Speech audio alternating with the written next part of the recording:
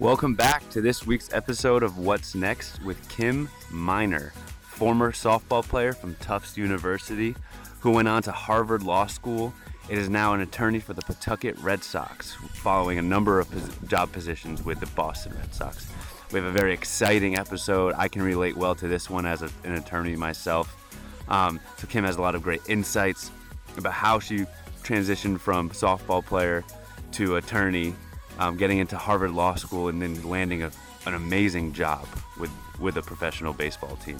But before we dive in, I want to give a shout out to our sponsor, A Cut Above Athletic Wear. It's a new clothing line and brand specializing in quality, comfort, and lifestyle. A Cut Above lifestyle is founded on the premise that we should be living our lives, believing that there are no boundaries to our true potential, no matter where we are, and simple, and anything is possible if you really believe and love what you do. They have a unique blend of quality material, and their name brand, the clothes themselves, and everyone who wears them are excited, happy, and comfortable. So for all of us former athletes or current athletes who are looking for quality, comfortable, stylish athletic wear, go up to acutaboveathleticwear.com and make sure you insert discount code What's Next, one word, to get $10 off your next purchase. All right, we're going to dive in with Kim Miner. I hope you enjoy this one. Welcome back, everybody, to episode, I think this is 22 of What's Next. This episode, we have Kim Miner. She's a former softball player from Tufts University, and she's doing great things. She went to Harvard Law School and now is an attorney for the Pawtucket Red Sox in the Fenway Sports Organization. Kim, thank you so much for coming on. Not a problem. Thanks for having me. Of course. We're excited about this one. I mean, as all of our listeners know, I'm sure they're thrilled to have two attorneys talking. And it's great entertainment, right? Mm-hmm. Yeah, if you're having trouble sleeping. Yeah, right. This is a great lullaby for everyone. No, but Kim, tell us about your story. Like it's great to hear. It's great to have a softball player on. You're actually our first softball player we've had on, and especially it's really interesting to see someone who's working for a big time organization like the Red Sox. So tell us your story, how you got there, and we can go from there. Sure. Okay. So, I grew up in Metro Boston area. Basketball and softball were kind of both my sports. And then I was better at softball than I was at basketball, so I started focusing on that. I was a pitcher, so I spent a ton of my time in high school on softball. It was a huge part of my life. Loved it. Had an amazing high school softball coach who I think probably had a huge impact on where I've gone and where I am now.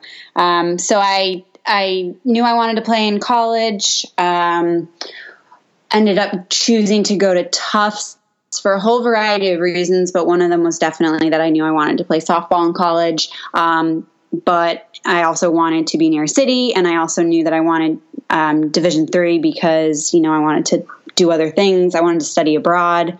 So that all kind of went into my decision. So I picked Tufts for those reasons. And I think it ended up being a great decision. I actually met my now husband there, so it worked out well. Great. But so I played at Tufts. One thing that is probably relevant that I should mention for our discussion is I played softball at Tufts. I actually quit. What was it? Right before my sophomore year softball season. Mm-hmm. I think it was like in January. So I actually quit the team at that point for a whole bunch of reasons, but you could just call it burnout, basically. Physical, emotional, all of it. It was just, I wasn't in the right sort of place to be playing softball. So I quit and then, of course, needed something to do. So I went and did the cycling team at Tufts for a year. Interesting. I'd never done cycling, but I needed something to compete in. So I just did it on a whim. And so I did that for a year, which was really expensive. Cycling is a very expensive sport with like all the equipment and everything. But it was a lot of fun. But like a year away from softball, I realized that I was missing it, wanted to go back to it. But I did not come back as a pitcher. I came back on sort of slightly lower level of intensity, at least for myself, for my sanity. And so I played infield. I did some outfield as well. I played second base for a lot of my junior season, and came back and played. I played my junior and senior years. Really enjoyed it. Really enjoyed my teammates. So I ended up playing 3 or 4 years in college. And then let's see, after college, I took 1 year off before I went to law school when I worked for the sports radio station in Boston, one of them, WEEI. I worked at EEI for a bit, and then I went and worked for the Red Sox. It wasn't a full-time gig because I was working in a whole bunch of different departments, but I worked for the Red Sox for, what was that, like a little over like a year and a half, and did all sorts of things with them I'd be happy to talk more about, but was there for a while. And then I started law school. As you said, I went to Harvard Law School, and I studied there. I did sports law. I did all the sort of sports business classes I could take. Had a great time. Probably enjoyed myself actually more in law school than I did in undergrad. I really enjoyed the people there. I sort of came into my own. Had a great time. I worked at the Red Sox one of the summers in law school, and then I worked at one of the larger law firms, WilmerHale. So I went there, and then I went there right out of law school. So I went to WilmerHale to work in their corporate practice group, and 7 months in, I left because I got offered a job with the Pawtucket Red Sox. And for those who don't know, the Pawtucket Red Sox, they're the AAA affiliate of the Boston Red Sox. So they're the top minor league team for the Red Sox, and we're in Pawtucket, Rhode Island, which is just outside of Providence. Mm-hmm. And I've been there for just shy of 2 years now, and I'm loving it. There's no reason you wouldn't love it. That's amazing. So there's so much I want to talk about there with your story, but I want to take it back to the cycling team. Sure. That's so unique and so cool. And was that a team? Like, I understand you wanted to be a part of a team, right? And there was kind of like your what's next moment after you quit the softball team. You must have tried to think like, what am I going to do now to stay competitive, stay athletic? And so that was your solution, right?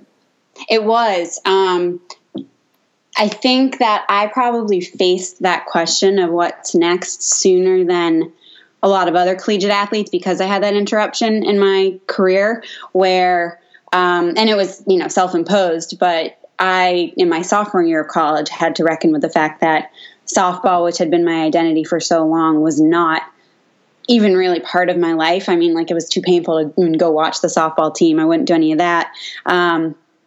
And so I think I did sort of face that a couple of years early.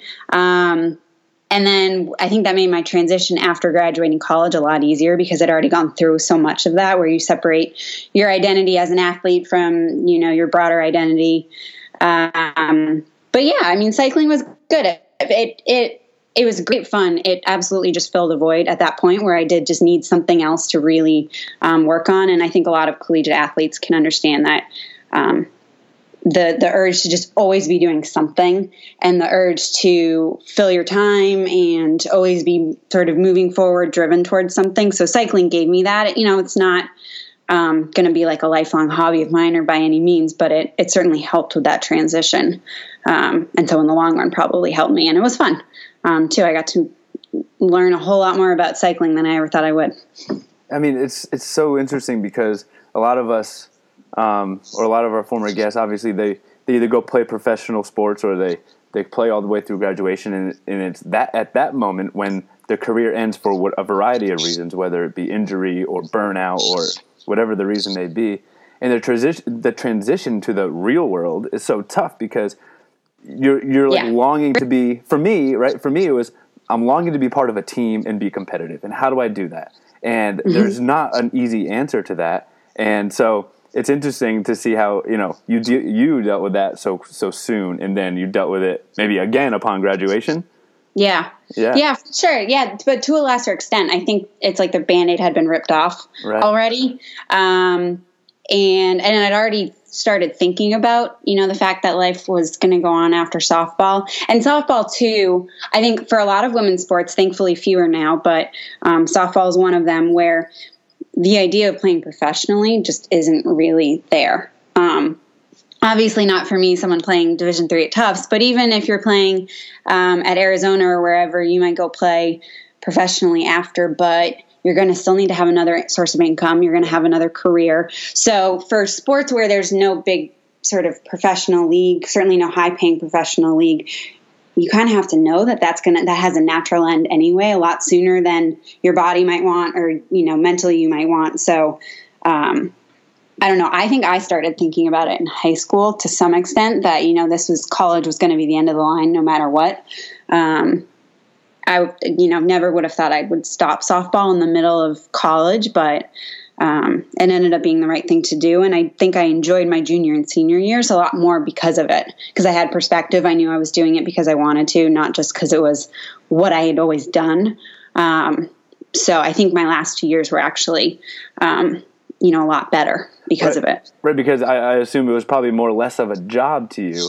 Whereas, for me and the team here at What's Next, we all played baseball together. It was a full-time job, and it was, workouts in the morning, practice in the afternoon. Weekends were full of games, doubleheaders, et cetera. And there was a level of burnout for me, physically and mentally.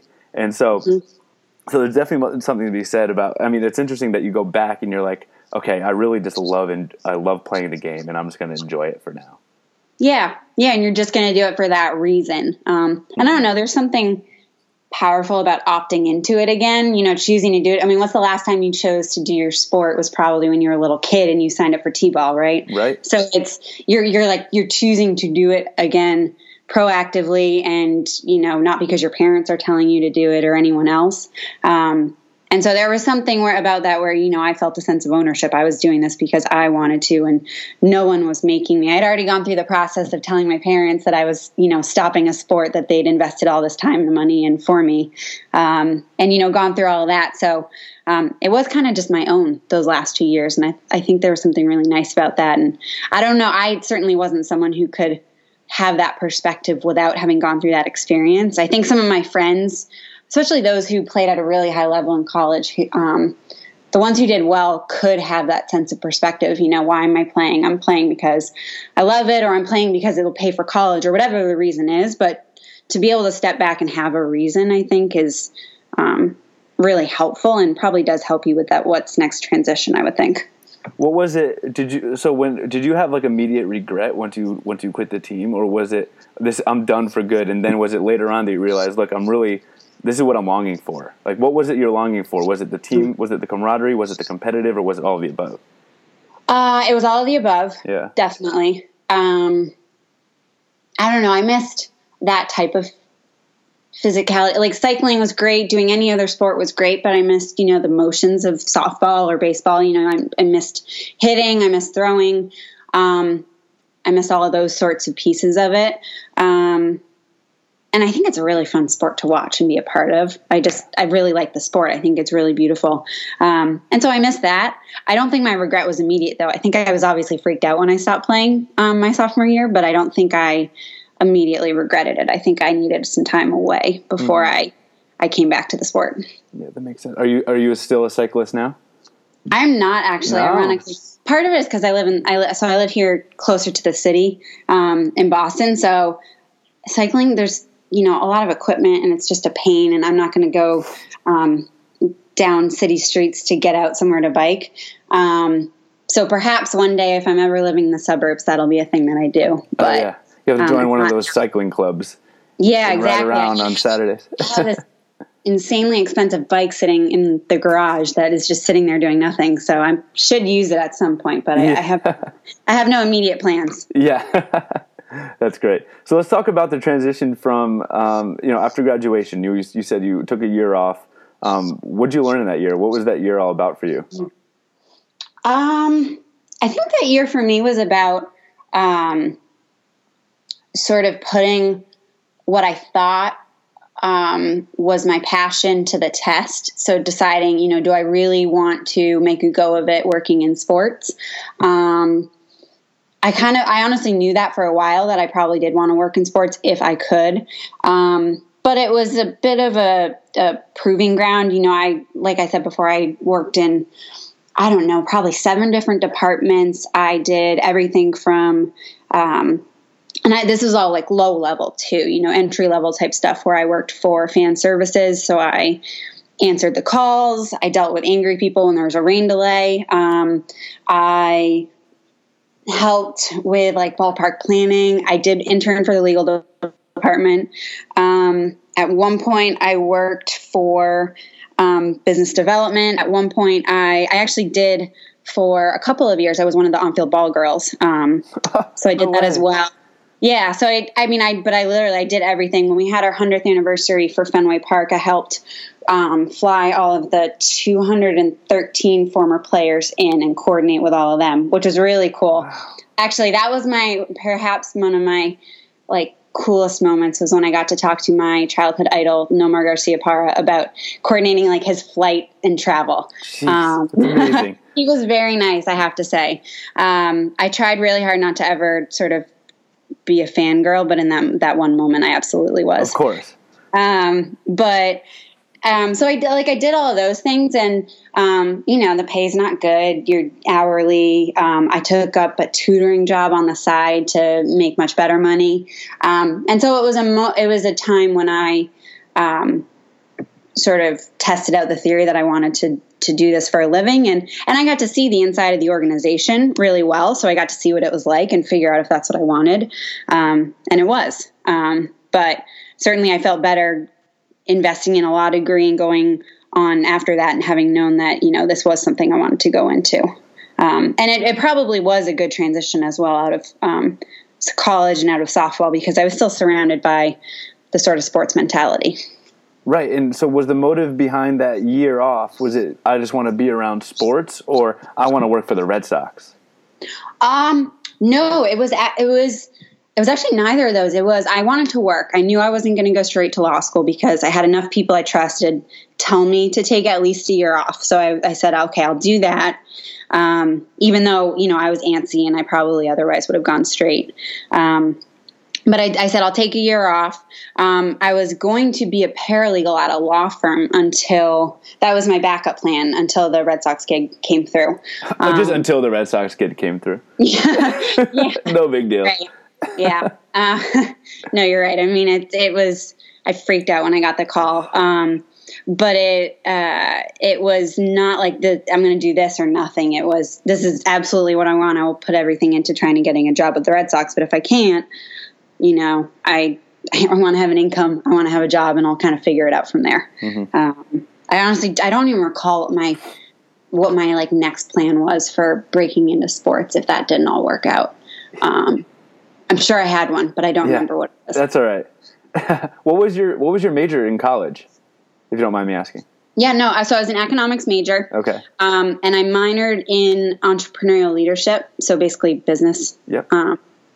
And I actually did my thesis on building the stadium for the Seattle Seahawks back in the day, which was kind of fun. Yeah, which is relevant to the work you're doing now, probably. It is. Yeah. It is kind of full circle. Yeah, right. So was the motive? Did you always know that you wanted to go to law school all through college, or was it something that once you started working for the Red Sox, it was okay? This is the path I want to go down. I knew pretty early on. And that's like I know that's a little bit annoying to say, because, people who knew what they wanted to do forever, but mm-hmm. I knew from probably at some point in high school that it might be what I wanted to do. I wasn't positive, but I have no lawyers in the family. I have no lawyers that I knew and wanted to be like, but I felt like getting a JD was a very empowering thing. And it's also something you can do so much with. So I knew whether I actually practiced law or whether I used that to do something else. I thought it would be really useful, and I thought it would give me a leg up in a way that I wanted. I considered a JD MBA for a while, but I didn't want to do another year of school. I thought 3 was plenty. Yeah. I hear you. I thought the same thing. Pay for another 2, I think. But, yeah. But no, so I knew law school was probably the way I wanted to go, just because of all those things. And I just, I don't know. I had enough people who knew and who I trusted who thought that might be good for me that after a while it sort of just sunk in that it actually was a good fit. So you apply to law school, you get in, obviously, to Harvard. Tell us what that's like, because, I mean, it's a unique experience, right? This is interesting. We've had a couple attorneys on the podcast, and a lot of them have said, for the same reasons, right? I went to law school because I always knew I wanted to, work in government or, work in sports like you. But not everybody we talk to goes to Harvard, right? And so it's a different perspective, though. It's a different perspective because a lot of people are like, a lot of people have an assumption, and I don't want this to come off the wrong way, and excuse me if it does, but a lot of people assume like, oh, everyone who goes to Harvard is guaranteed to get whatever job they want, right? Okay. Yep. And so some like people we have on, or people I talk to, that I went to law school with, or they say, I can never get a job like working for the Red Sox or working, for the Celtics because I didn't go to Harvard or Yale or what's your take on all of that? It's interesting. Yeah.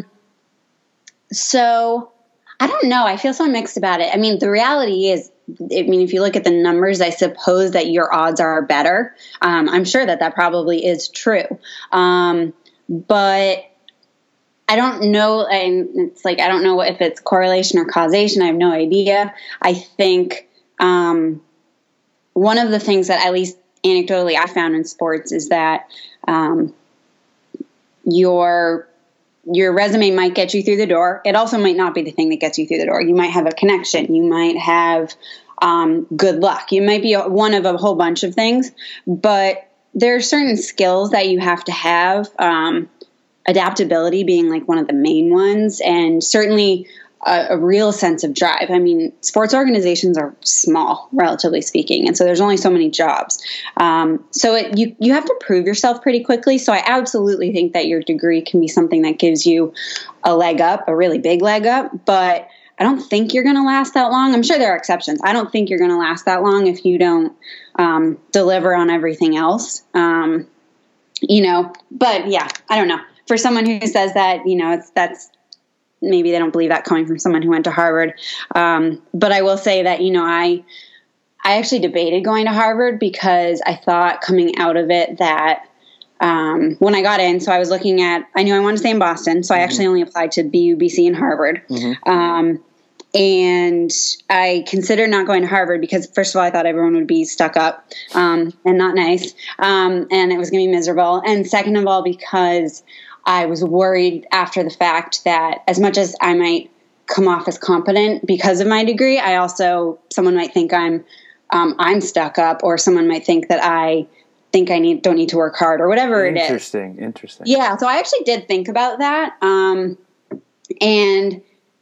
I was actually told by my now boss with the Pawtucket Red Sox, the president, Charles Steinberg, who was at the Red Sox, Padres, Orioles, commissioner's office. He's been in a lot of places. I was told that I was dumb for second guessing going to Harvard. He was like, no, if you get in, you should go. It can only help. And you kind of can make of it what you want. It's 3 years. And I didn't choose to go to Harvard because of that, but he was totally right. In that, it helps get you conversations you might not have had otherwise. I don't necessarily know that it does more than that, though. You can get into a conversation and really disappoint, and I don't think that it matters if you went to XYZ other school. But I don't know. I mean, I get it. I certainly feel really grateful that I, got to go there and got to have that degree. And I was really proud of the other people I went to school with. I felt like I loved my classmates, and I did not expect that. I thought I would just kind of get by and deal with all these snobs, and I ended up finding a ton of really great people there. I don't know if that's true of the undergrad, but I felt like the law school had some tremendous people. Yeah, I mean, I can attest to that. I mean, I didn't go to Harvard, but in my job now, I'm interfacing with so many people from the Ivy League law schools, and I can say not all. Like, obviously, there are some that are stuck up, but it's surprising because I didn't. From my perspective, I'd never been in that environment, right? And so I had the perspective of, hey, every one of these everyone who goes to Harvard is really stuck up and wears sweater vests and, but just because I don't know. Totally. Right. And I think everyone may have that. And it was comforting to talk to these, attorneys from big law firms who are in their 60s and went to Harvard Law, went back when Harvard was like, extremely small, Yep. and they're like amazing people, and it's so easy to talk to them. And it's like, okay, not everybody from Harvard is great, is like that. So, it is interesting. I don't really know. Yeah. It's cool to see two different perspectives. It is. And I wonder, too, if maybe my perspective on this is a little different because I did go to Tufts undergrad, right? Like, I didn't go to Harvard undergrad. I went to Tufts, which is a great school. But a lot of people think Tufts kids have a chip on their shoulder because they didn't go to Harvard, right? And so maybe I've been through that feeling already. I don't know. Mm-hmm. I don't know, but I think that complicates my view on it. It's not like I only went to Ivy League schools. Right. And I think I think you can get a lot out of both, and I think that an Ivy League degree can get you far, but it won't get you all the way there. Ivy League degree aside, what's some advice to some of those people who may want a job like yours, not with the Red Sox, for any professional team in whatever sport it is, and they don't have I'm not even talking a law degree, right? I'm talking any degree. They don't have the prestige of an Ivy League. What would you say? What are some tips you give to those people? I would say, first of all, don't psych yourself out, if at all possible, by comparing yourself to people, whether it's because someone has a certain degree or because someone else is got a connection. I mean, you do see a fair amount of that in sports, right? Where someone's uncle did something or their parent worked in for some team and got them their job or whatever. You can see some of that in sports.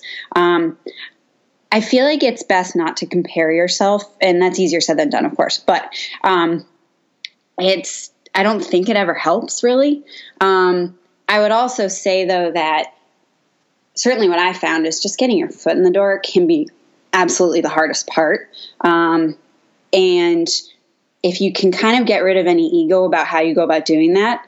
When I started, I thought I was just going to be working with fans all the time at the Red Sox. I got other opportunities because apparently I was doing well, but I was prepared to sit in the concession or sit in the concourse and answer fan questions all the time or do whatever. And, no job is below you, that sort of attitude. I do feel like that goes so far in sports. I think it's really, really appreciated. And I'm sure it's true of other industries, but I think if you can find a way to get your foot in the door, however you have to do that, one good way with sports, or at least, in my experience, is you can go work as like a tour guide or something, right? You give tours of the facility or something, and all of a sudden you're part of the front office and you're getting to know people and they recognize your face and you become trusted. Really, whatever it takes to get your foot in the door from there, you have a real opportunity to prove yourself. And I think at that point, any sort of resume almost goes out the door. Like, it's just not relevant as, whatever you're delivering on a day-to-day basis is what matters. And to their credit, in my experience, organizations can recognize that. And I think sports teams do generally like to promote from within as much as possible. So if you can get in, generally speaking, you can kind of climb as much as you want. You hear that a lot, not just in sports, but to your point, in any industry, right? It's always get your foot in the door, do the job nobody else wants to do, and then when the opportunity is there, you're someone that they recognize, and maybe they're more likely to promote you to the job you actually want. So totally, yeah. You may have been like in the mailroom, right, but someone recognizes you and thinks that you always look like you're working hard and you're serious and you're focused. So they call on you when they need someone in a pinch, and you do a good job, and all of a sudden things are happening. Right, a little goes a long way. Yeah, it really does. I mean, it's cliche, but I've seen too many examples of that to not believe it. Right. So let's talk about the job you're in now. The actual, sure. And to the extent you can, I know, we have all the attorneys on, and there's some information we can't give out, but to the extent you can share with us or the listeners, like, what the job entails, because there may be some people now who are listening who are, a sophomore or junior in college, maybe a softball player, and they're trying to figure out what's next, and maybe maybe this is going to be something they're interested in? Sure. So I am the in-house lawyer for the team, and I'm the only one. So I'm the only lawyer on staff. And before I was there was no lawyer. So that's been an adjustment. But so I'm the lawyer for the team. But I also am a vice president. So I also do have a sort of business strategy role for the team as well. So my day-to-day varies widely, but, I could be doing very typical lawyer things like writing a lot of contracts. I could be revising the language that's on the back of our tickets that you get when you go to a game, right? Like I could be looking at that. I could be booking an event where we've got someone coming in to do a concert at our stadium and we have to have a contract with them. So certainly there's a lot of contracts law that I do. But I'm the in-house lawyer and I'm the only one, so I do everything. So if an employee gets hurt on the job, I handle that. If, any, various HR stuff, I pinch hit for that as well. I do negotiations. I do politics, which I didn't think I would ever do. So I do some of that. I do a lot of business stuff. I do a lot of taking off my lawyer hat to some extent and thinking more just common sense wise about running the business, which is something I really enjoy. Being a lawyer in a sports team is just like being a lawyer in any other business, except, the subject matter is different, but it's not that different, with a couple of exceptions. So I'm like any other generalist in-house lawyer. But a lot of my time right now, and this is probably something I won't talk about in too much detail, but what I spend a lot of my time on right now is our team is coming to the end of our lease at our current ballpark. And so we're trying to figure out what happens after that. And so I spend a lot of my time on that, and that's where politics get involved. Right. All sorts of other things that I was never trained to do, or a lot that I was, but some that I wasn't, and just a lot of learning on your feet, which is certainly something that I think as an athlete you get used to, and it's a lot of fun. But you just you go along for the ride. Yeah, I think that's one characteristic of former athletes is we're very quick on our feet, and for me personally, I'm finding that out in my job. Right, it's I work in house. Yep, and there's not much training. A legal training given to me or anyone young lawyers in house. So it's a lot of hey Kevin, here's this assignment. Can you just get it done with no direction, no nothing, and I'm forced to figure out how to get it done. And I think, and I attribute that the confidence. I think having confidence to get it done in yourself that stems back to my days pitching. Right? It's hey, here's a batter you probably never faced before. You just got to get him out, figure it out. And that sounds cliche, but I think it's true. Yeah, right. It is. And I think that there's a little bit of a fake it till you make it thing. Certainly, I think as a pitcher, I'm sure this is true with all sorts of positions, but as a pitcher, certainly you have a lot of eyes on you. And you're right. You might not know how to deal with a certain batter or a certain situation, but you never want to show that on your face or in your body language or any of that. And a lot of that does apply to just being a professional in whatever career you might be in. And certainly for me, as I think someone who is prone to do a lot of the psyching out that I said before, as a pitcher, I was someone who might be prone to saying, oh, this batter's got had an incredible year. I'm, nervous, blah, blah, blah. Working through that and getting past all of that and just kind of getting the job done, I think trained me really well for really just life as a professional in any industry. Right. And so, and I'm sure those are skills you can also learn in other areas besides sports, but certainly sports do prepare you really well. Definitely. So this is kind of a weird question, but what are you most proud of out of all the success you've had? Going to a great school, playing college softball, going to Harvard, getting your dream job, right, with the Red Sox. This early in your career, what are you most proud of? That's a really hard question. The thing that I can think of right now, and certainly that, seems relevant to this conversation, is that I'm still can have fun doing what I'm doing. I think that, and in all aspects, I think that the fact that I can from time to time, and probably should do this more, but can from time to time step back and say, oh, it's pretty cool that I get to do this, or it's pretty cool that the thing that's frustrating me is, has to do with a baseball field that my team's playing on, or whatever it might be.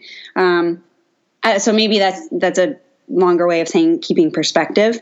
I think that I'm proud of that, especially as someone who's pretty competitive and pretty driven. I think that being able to take a step back and see the big picture is something I've worked hard on, and I think it makes me happier in my day-to-day life, and it probably makes me a better lawyer, a better colleague.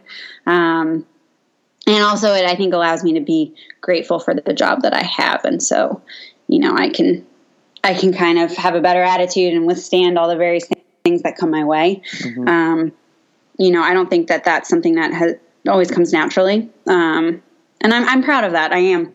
I think that has made me a more stable person. I love that. So we're getting up a little closer to the end here. So we have some questions that we typically ask at the end to all of our. It's interesting to see all the different responses we get. So let's imagine you're talking to a current sophomore, junior, or senior, in college, current athlete, and they're coming upon that time where they're starting to meet with their career advisors, and playing days are, drifting away, coming to an end. What's some advice you'd give to them as they enter the real world and hit graduation and try to find a new job? I think first of all, I'd tell them to think about life after college, life after at least highly competitive sports, sooner rather than later, and not in a depressing, it's coming to an end sort of way, but just in more of a realistic sort of way, so that it's not a surprise. I did see a fair amount of peers of mine who were surprised sort of when college and sports ended. And it's what now, what next. And I think if you can avoid that, it's probably good. But again, not distracting from enjoying the ride along the way. I also think it can make you maybe more appreciative of the process. I mean, being a college student and being someone who plays a sport competitively is a ton of work, but it's also a ton of fun. And it's cool that you are getting years in your life that you can devote to both of those things. And so I think if you can appreciate that, I think that's a really good start. I would say, something else that I think would be useful is just thinking about the people you surround yourself with and who you will continue to surround yourself with in the future. I have found that having a really solid base of people around me, and that can obviously be friends, that can be significant others, but also like family, but peers in school, for me in law school. I think if you have a solid base of people who can keep you grounded and also check you, give you support when you need it, I think that will serve you no matter where you go. And especially as an athlete, you're probably used to being surrounded by other people. Maybe you were on a team sport. You probably are someone who thrives with the support and encouragement of other people. And so creating that sort of team for yourself after school, I think is really important, professionally and personally, and is something that I've found to be really critical. And then the only other thing I would say is you're coming out with a college degree, but don't let that cause you to think that you want to start at a certain level and you're too proud to take certain jobs. Take whatever job you can get and whatever thing interests you. Like we were talking about earlier, like start in the mailroom, start wherever you have to start with like a 1 day a week job. Then they'll like begrudgingly let you come in and like do something 1 day a week, whatever it is, just start with it if you're passionate about it, because I think, as we said, that's the hardest part. And wherever you go from there, is up to you at that point. So don't be too proud about it, I would say. Mm-hmm. That's great. How can we help you here at What's Next? Gosh, I don't know. If we can help at all. I think this is a fantastic discussion to have. I think that this is a transition that is overlooked so much. And so I think just having the discussion in and of itself is so valuable of what do you do in that transition, that really tough transition in your life. So I think that what you guys are already doing in terms of providing a resource, perhaps providing some support, having people hear from people who are similar to them, I think all of that is already terrific. And I frankly wish I had it when I was coming out of college, so I could hear how other people handled that transition. It's nothing new. All of us are going through that. And so it's nice to get people together to talk about it. So I would say just keep producing more of these. I love to listen, and I will continue to do so. Great. I mean, that's what we're trying to do is, we're in college, we're also stuck to our school's career services and to try to find jobs and network with people. And we're only limited, right, to our school's alumni. And what we're trying to do is just expand that community of former athletes and tell more stories of people so that, if someone wants to reach out to you from some school in California, they can listen in and reach out to you and pick your brain. So it's really encouraging, and we really appreciate having everybody on as well. It's great. Absolutely. It makes a lot of sense for all of us to create sort of a community and to help support each other. There's really no reason not to, and we've all probably got a lot of similarities. A couple more questions. What are some resources, other podcasts, we won't be offended, that you listen to, or books that you really stay true to?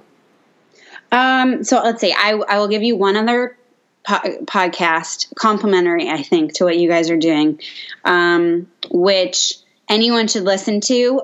Certainly,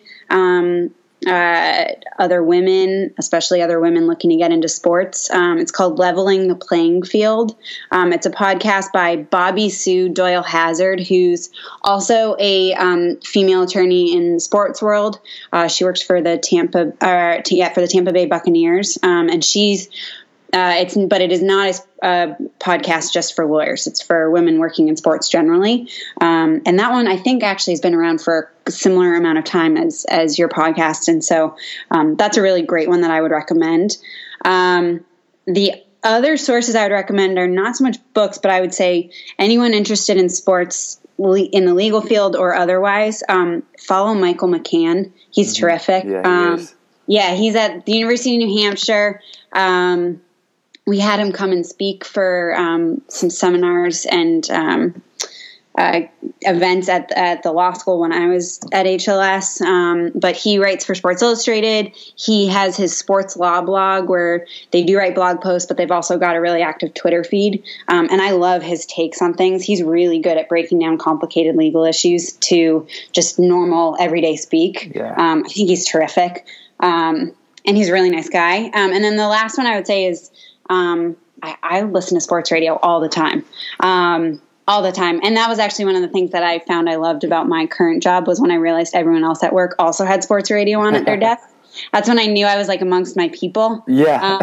And so I listen all the time. And so, that's for me personally, but whatever industry you're in, I think if you just kind of immerse yourself in it in that way, that way you stay educated on things and hopefully you find it interesting. And then find some time to watch some of the March Madness in the office as well. Absolutely. Yeah. Yes, we do a lot of that. That is one perk of working in sports is there's a high tolerance for paying attention to other sporting events. Yeah, that's awesome. Last question. What's next for you? Hopefully figuring out a future home for our team. That's on the horizon. I'm hoping we can get that all squared away. And I'm really looking forward to the process from a business and legal perspective of moving into a new facility, going through the construction process, all of that. There's obviously a ton of really cool legal challenges that go into that, but also it'll be fun to watch and it'll be fun to actually legitimately build something and be part of that. From there out, I don't really know. And that is challenging for someone who's a planner like I am. Yeah. And I'm sure you probably are too. Mm-hmm. But I'm trying not to get too far ahead of myself. Yeah. Living in the moment. Yeah. That's right. That's awesome. Well, Kim, thank you so much for coming on the show. We really appreciate it. Everybody listening, we'll put some notes from this show in the show notes. We'll put a link to Kim's LinkedIn page if you want to reach out to her. Everyone can just let us know if you want to reach out to her too. We're happy to put you in contact with all of our guests. So Kim, thank you again. This was a great conversation, and we hope to have you on again soon in a year. Awesome. Well, thank you again for having me. This was great.